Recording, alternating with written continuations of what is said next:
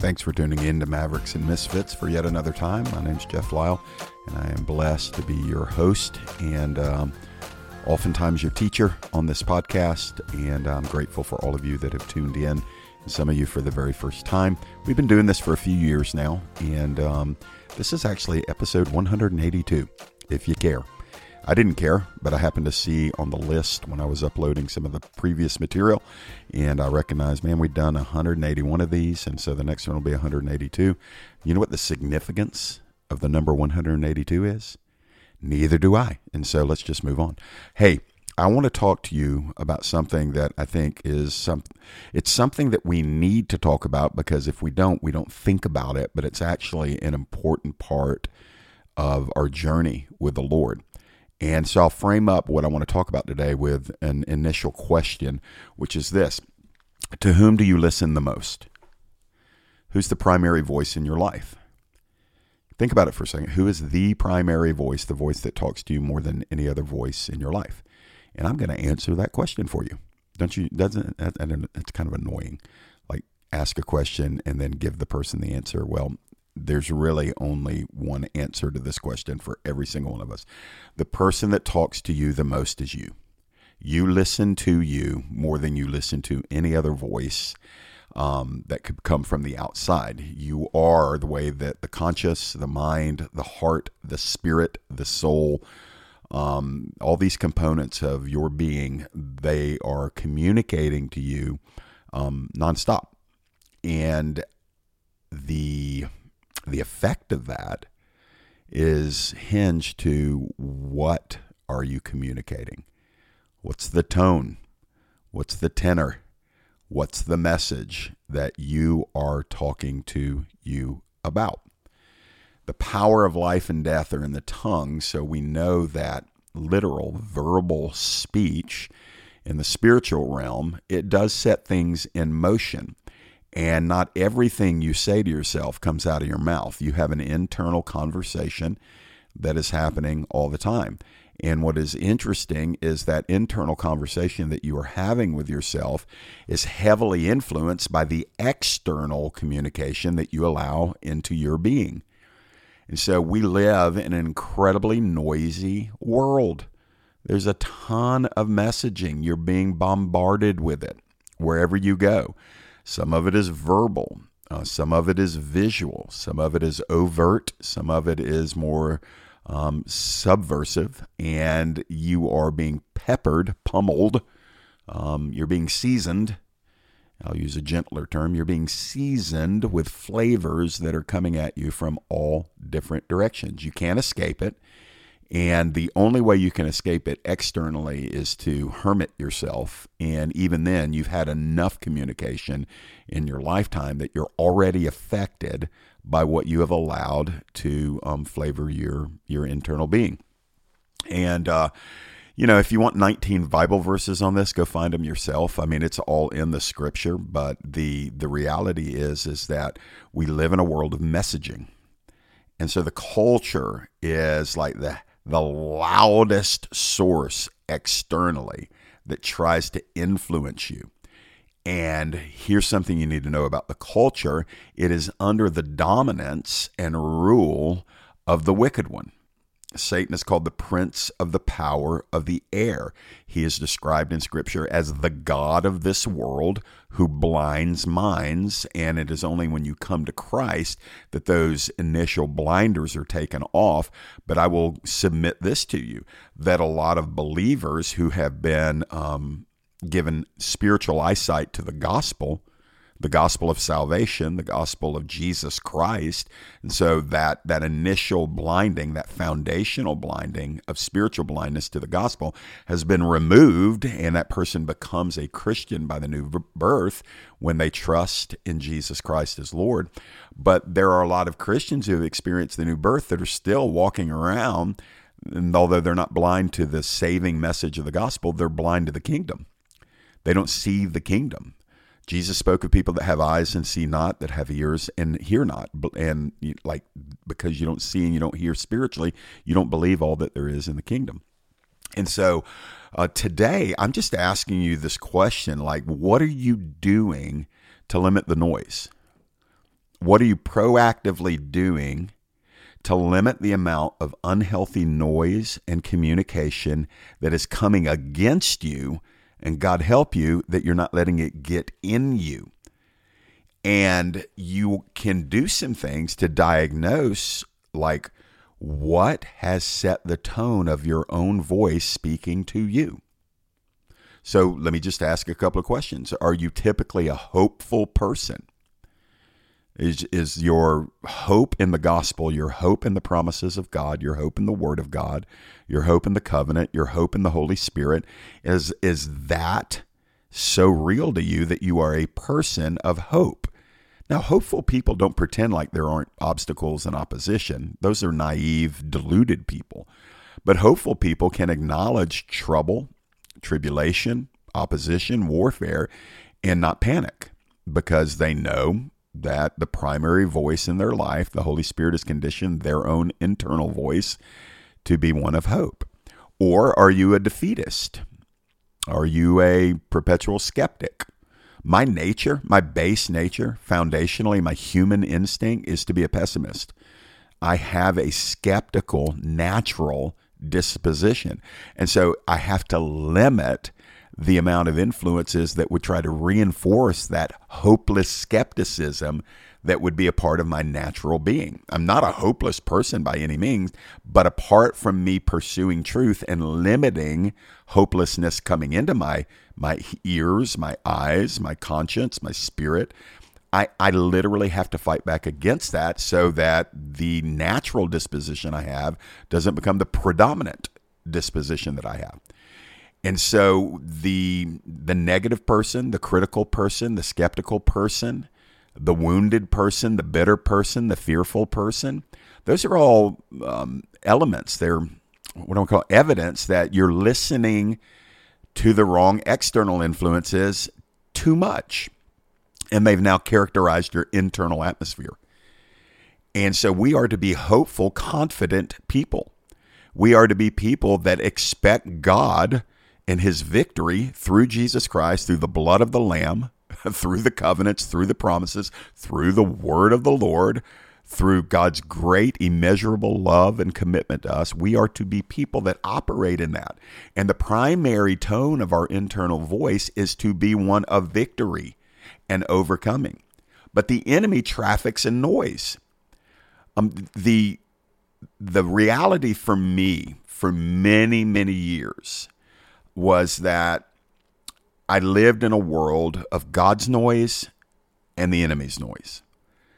And I would have to say that for many of those years, I did not know how to cooperate with the noise of the Lord. And when I mean that, you're going to find all out, especially in the Old Testament. By the way, and I use the English Standard Version almost exclusively for preaching and teaching. And in the New Testament, the word noise is only found one time in the ESV. It's only found one time. It's in the book of Revelation. But the word noise is found all throughout the Old Testament.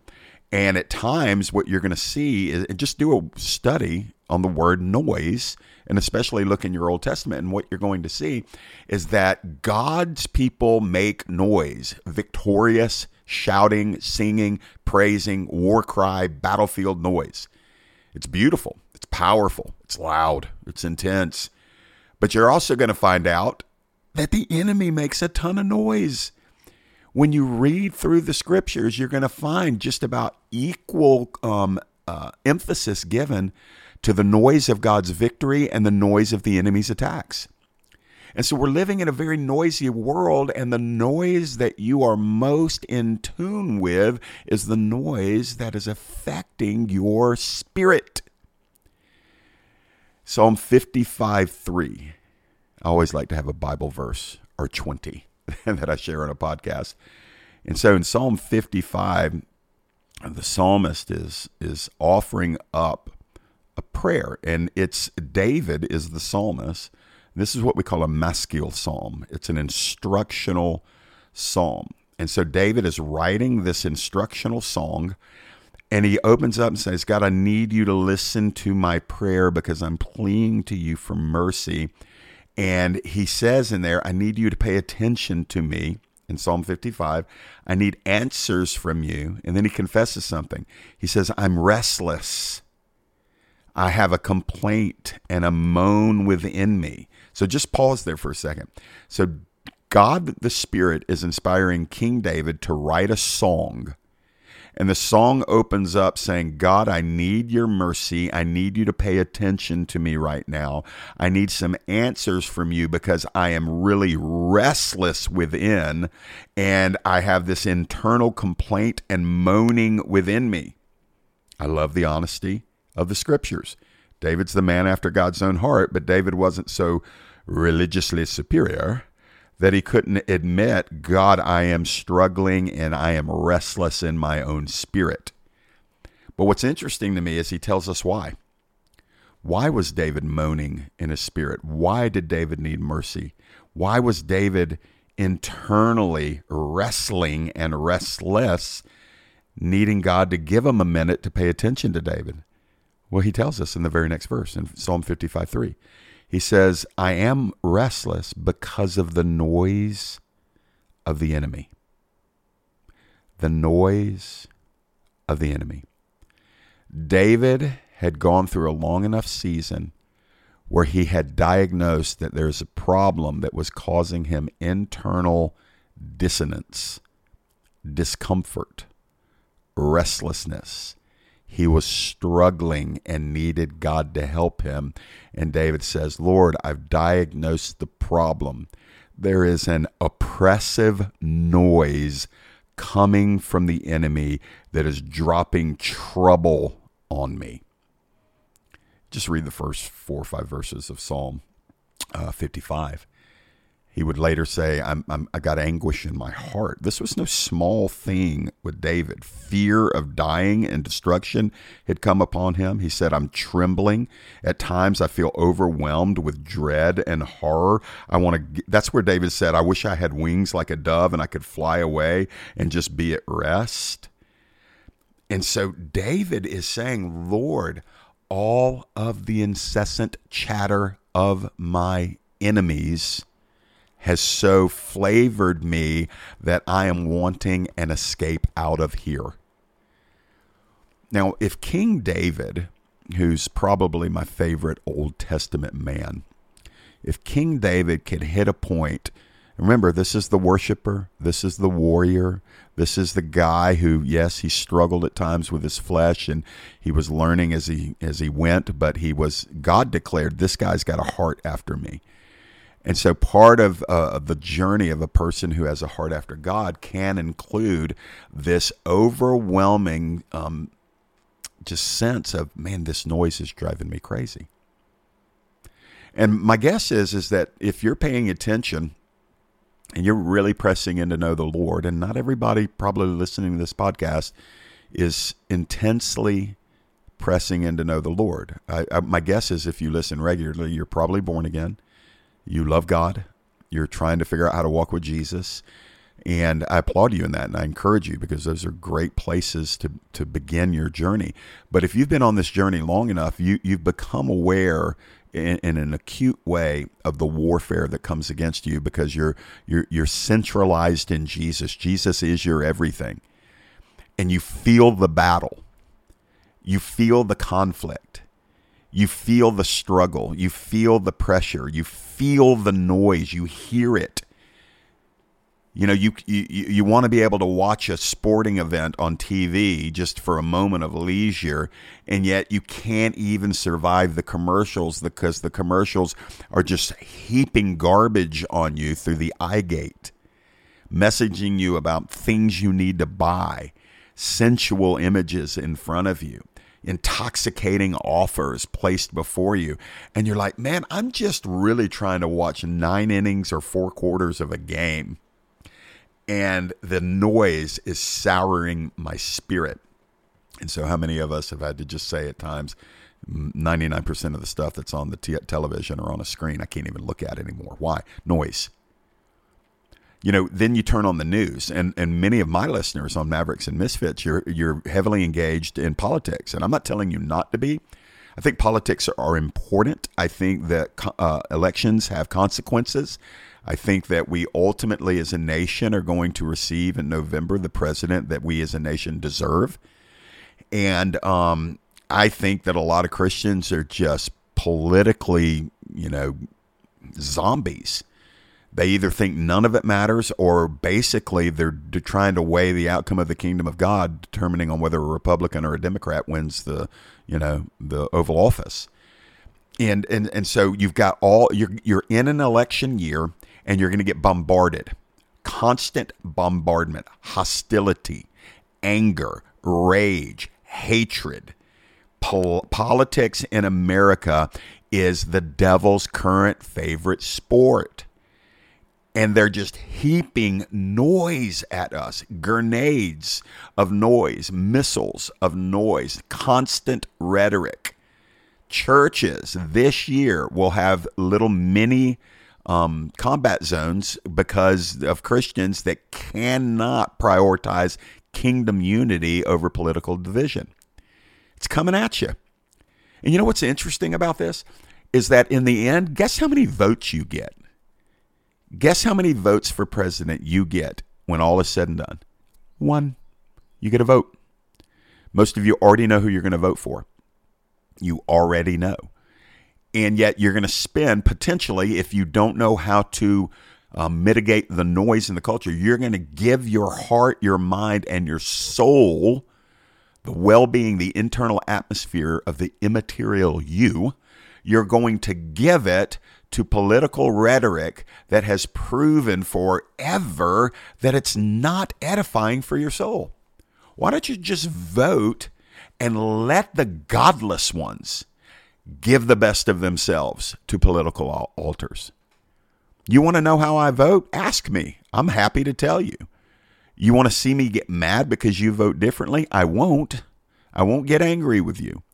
I would like to influence you to vote for one or two things that are going to be high on the list of what the next however many years of the United States of America looks like. There's not a single candidate that represents all of my kingdom values. I already know that. So when I vote, I will vote for somebody that does not perfectly represent my kingdom values, but I will vote. And I just will not be a person who welcomes the noise of hostility, bitterness, rage, superiority, pride, anger, all the isms. I'm not letting that in my spirit. I'm just not going to do it. Why?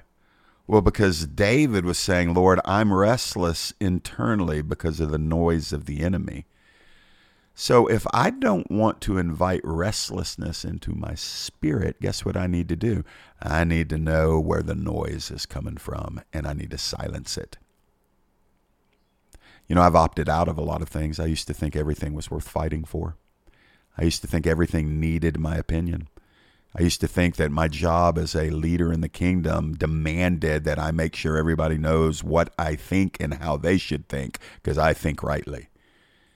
There's a lot of young pride and all that stuff.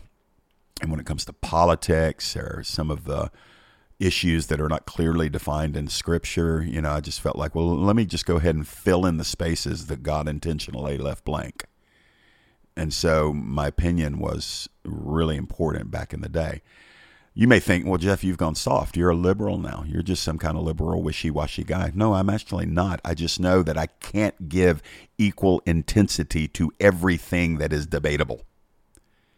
I don't have enough intensity. And if you give your intensity to everything, your intensity is diluted across a large span of things, and you actually don't have any full credibility in a singular thing because you've spread your intensity across too broad of a plane. You want to hear me get intense? I will tell you I am intense about the unborn and protecting them in the womb. I will fight tooth and nail verbally, intensely about that, because every historical nation that has committed infanticide, God has destroyed. Do you know one of the primary reasons why God sent the apple of his own eye, Israel, into captivity? Because they embraced pagan gods that demanded child sacrifice. So God did not even spare his covenant people, Israel, from destruction in the sense of sending them away into captivity, letting their culture be destroyed. And he did not even spare them with whom he was in covenant. And you think America's going to get a free pass? Come on now. I think the nuclear family, you'll see me fight for that. Gender, you'll see me fight for that. This rapid advancement of the need to normalize pedophilia. Let me just be blunt. Sexual activity with children, even infants and babies, is demonically seeking to be normalized in American culture. I will fight for that. I'll fight for it. From a political standpoint and a nationalist standpoint, I'm very, very, very concerned about our southern borders, because what it speaks to me is that we have elected people who swore on a constitution to defend the United States of America from foreign adversaries, and those people who swore to do something that we elected are negligent in that. So I will speak up against that. But there's not 90 things that I'm equally passionate about. And so there are some things that I'm just going to say, hey, look, seek the Lord, cultivate your own, level of passion about it. But that particular subject for me is unnecessary noise. Then you've got the spiritual warfare noise of the enemy who comes in and accuses people to you. When you come into agreement with accusation, that's noise in your soul. Like when the enemy accuses somebody to you, like in your family. Like the enemy loves to accuse your spouse to you, or your children to you, or your parents to you. That's what he does. He wants you to have a large, noisy disfavor with the people that you're supposed to be in family covenant with. And so he's going to always chatterbox you in accusation. And that's how he destroys marriages, because a lot of people did not eliminate the noise. I will not let the enemy speak a single unresisted word of accusation against my wife or my children to me. When I know that something that might be a mild irritant in the natural is being expanded in my spirit, that is saying, Amy is this, or Alicia or Landon are this, I know, and I've known for years, that's actually the noise of the enemy. Because listen, the fact of the matter is, when you live with family, and my kids are adults now, but over the years, when you live with family, there's going to be things that irritate you. You're not going to like everything about your spouse or your children. They don't like everything about you.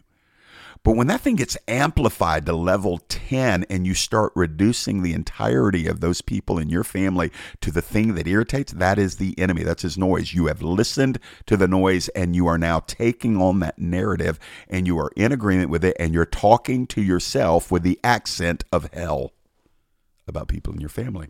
Happens in our churches too.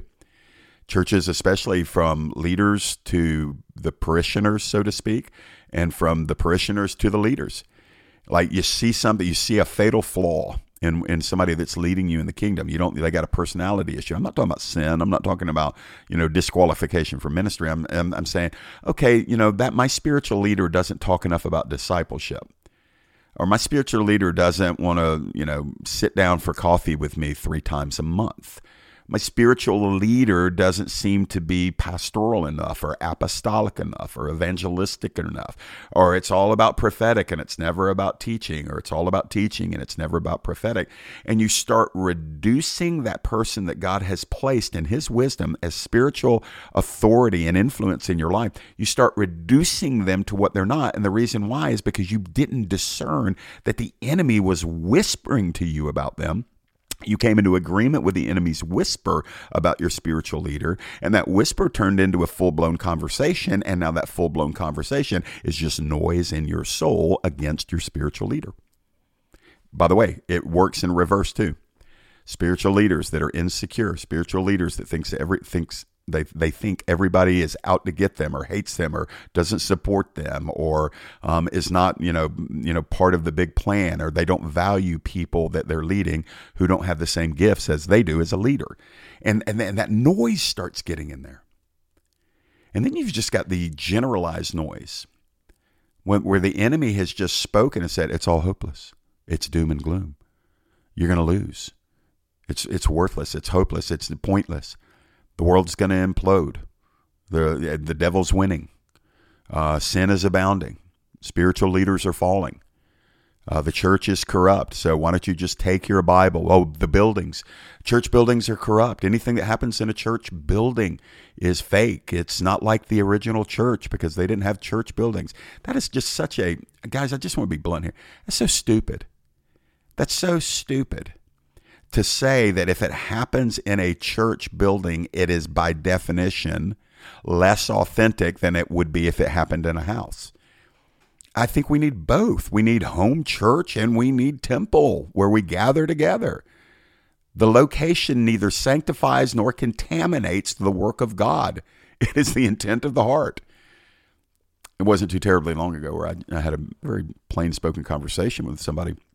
It's like, yeah, we just really feel like, the church building is, it's just not the way of the Lord. So we're going to do home church. We're going to reach people in our home church. And so I just asked the question, said, how many people? And I was like, well, we're probably going to start out with, probably 5, maybe 4 couples. And, we'll just start there. And I said, well, so do you think it'll grow? Yeah, because we're going to be committed to the Great Commission. So what do you do in your home, which is the building, when that home and that building no longer is sufficient to house for fellowship and training and instruction and prayer the people that you're reaching? And there was radio silence. Because the answer is that you will probably have to have a bigger building. So it's not a matter of whether a church meets in a building. It's apparently the size of the building or the location of the building. And people think that small and organic by definition is holy and anointed. Wrong. It can be small and organic and be completely devoid of the presence of God. It can be large and full of people and still hold the anointing and favor of God. It depends on what is happening in the substance of it. And so when we're thinking through these things, that's a narrative. That's noise. That's noise that separates people from church bodies because they think that they have this, fast track into, we're going to bring back the first century church. Have you read your Bible? There was a lot of noise in the first century church, a lot of chaos, a lot of confusion, a lot of carnality. So guys, what I'm saying is this, is like in order to discern the noise that is influencing your internal conversation, you have to get still and you have to get quiet and you have to start limiting what is influencing you. And if the voices that are influencing you are primarily discouraging, divisive, and they're causing you want to separate from the body of Christ, that's the noise of the enemy. There's a restlessness in your spirit because of the noise of the enemy. Psalm 55:3. So I don't listen to a lot of voices anymore. I limit the amount of unredeemed voices I let speak into my life. I don't listen to the news. I just don't. I get a little email every single morning that is a digest of the news, and it gives me, without a political slant, the major national and international headlines, and it just reports the facts. I say, okay, I'm glad to know the facts, and I like to pray into those things. But I don't need the Republicans or the Democrats. I don't need the LGBTQ or the politicians. I don't even need the latest cool pastor or podcaster telling me what I need to think. I like the Holy Spirit to tell me what I think, what I should think, what I must think, what I cannot think on. And I like to welcome the Lord to address any restlessness in my spirit as soon as I'm aware that it's there.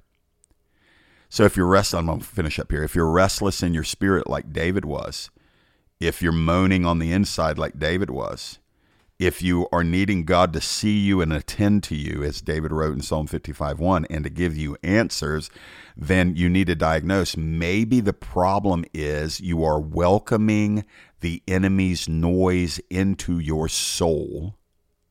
And because you've come into agreement in your soul with it, you are now speaking those things to your own spirit. And so, like, you talk to you more than anybody else. And the you that talks to you is typically the you that is informed and influenced by external voices. And so you should be keenly aware of who is influencing you from the outside. How much of the culture are you allowing to speak into your life? How much of your own, listen, just be a big boy or a big girl here. Maybe I confess to you, like one of my natural struggles is pessimism. Like I'm not naturally hopeful. I am supernaturally hopeful. I'm spiritually hopeful. And that didn't happen by accident. I don't need anything to fertilize the unprofitable parts in my soul. I need to spray Roundup on those things, not fertilizer. I need a Holy Spirit to bring down the weeds in me. I don't need the world to feed those weeds. But I had to have enlightenment about where are the things in my soul that are danger zones, and how do I cut off the voices that feed those things. So you got a lot to think about, and I hope you will. I hope you'll take proactive steps. You're not a prisoner of all the commotion. You're not, a bond servant to all the noise of the enemy. The enemy's trying to just get you to where you can never get quiet and still before the Lord and just say, God, what is true? What is the best? What is the excellency that I am to give my mind and my heart to? And Lord, will you change my internal voice to where it sounds less like the world and the devil and more like you? All right, guys, wrestle with that. Press into it. Feel free to hit me up. Email me at jeff@maverickmisfit.com. Talk to me about what you would like to hear on the podcast, and maybe share a little bit with me about what you're learning so far or how you've been impacted. And if you really want to take about 3 minutes of your time and help us, would you rate and review Mavericks and Misfits, wherever you listen to the podcast? A lot of you are Spotify, iTunes podcast, wherever you might listen to it. Please take just a couple of minutes and give us a good review on that. Let people know that, hey, look, this is how this podcast is helping me in my journey with Jesus. Tell others about it. And then if nothing else, just show up every Tuesday wherever you listen, and we will do our very best to drop a new episode every single week. If you would like some resources that are a little bit more thorough and in-depth, go to transformingtruth.org. If you visit transformingtruth.org or download the free Transforming Truth app, that houses everything I put out in one location. And so you'll get links to the podcast. You'll get full-length sermons, video, and audio. I write a blog once a month on the Transforming Truth website. And my goal is just anything I get from the Lord, I want to share it with you. And I trust that if it's benefited me, it'll benefit you. And I hope that's the case. We'll talk to you next time. Bye-bye. Have you picked up a copy of Jeff's book, Figuring It Out As I Go? His life story of abandonment as a child, an embrace of the occult and addiction as a teenager, and a nearly deadly battle with depression and rage as a young adult serves as an intense backdrop to Jeff's supernatural conversion at the age of 24. From there, Jeff writes of powerful seasons of deliverance, healing, and breakthrough, which were followed by tragedy, betrayal, and deep challenges which only God could turn around. If you want to hear a powerful account of the triumph of God's grace and Jeff's surprising journey into the mysteries of the Holy Spirit, pick up a copy of Figuring It Out As I Go at jefflyle.com or wherever else you buy books. You can also download a copy of Jeff narrating Figuring Out As I Go on audible.com.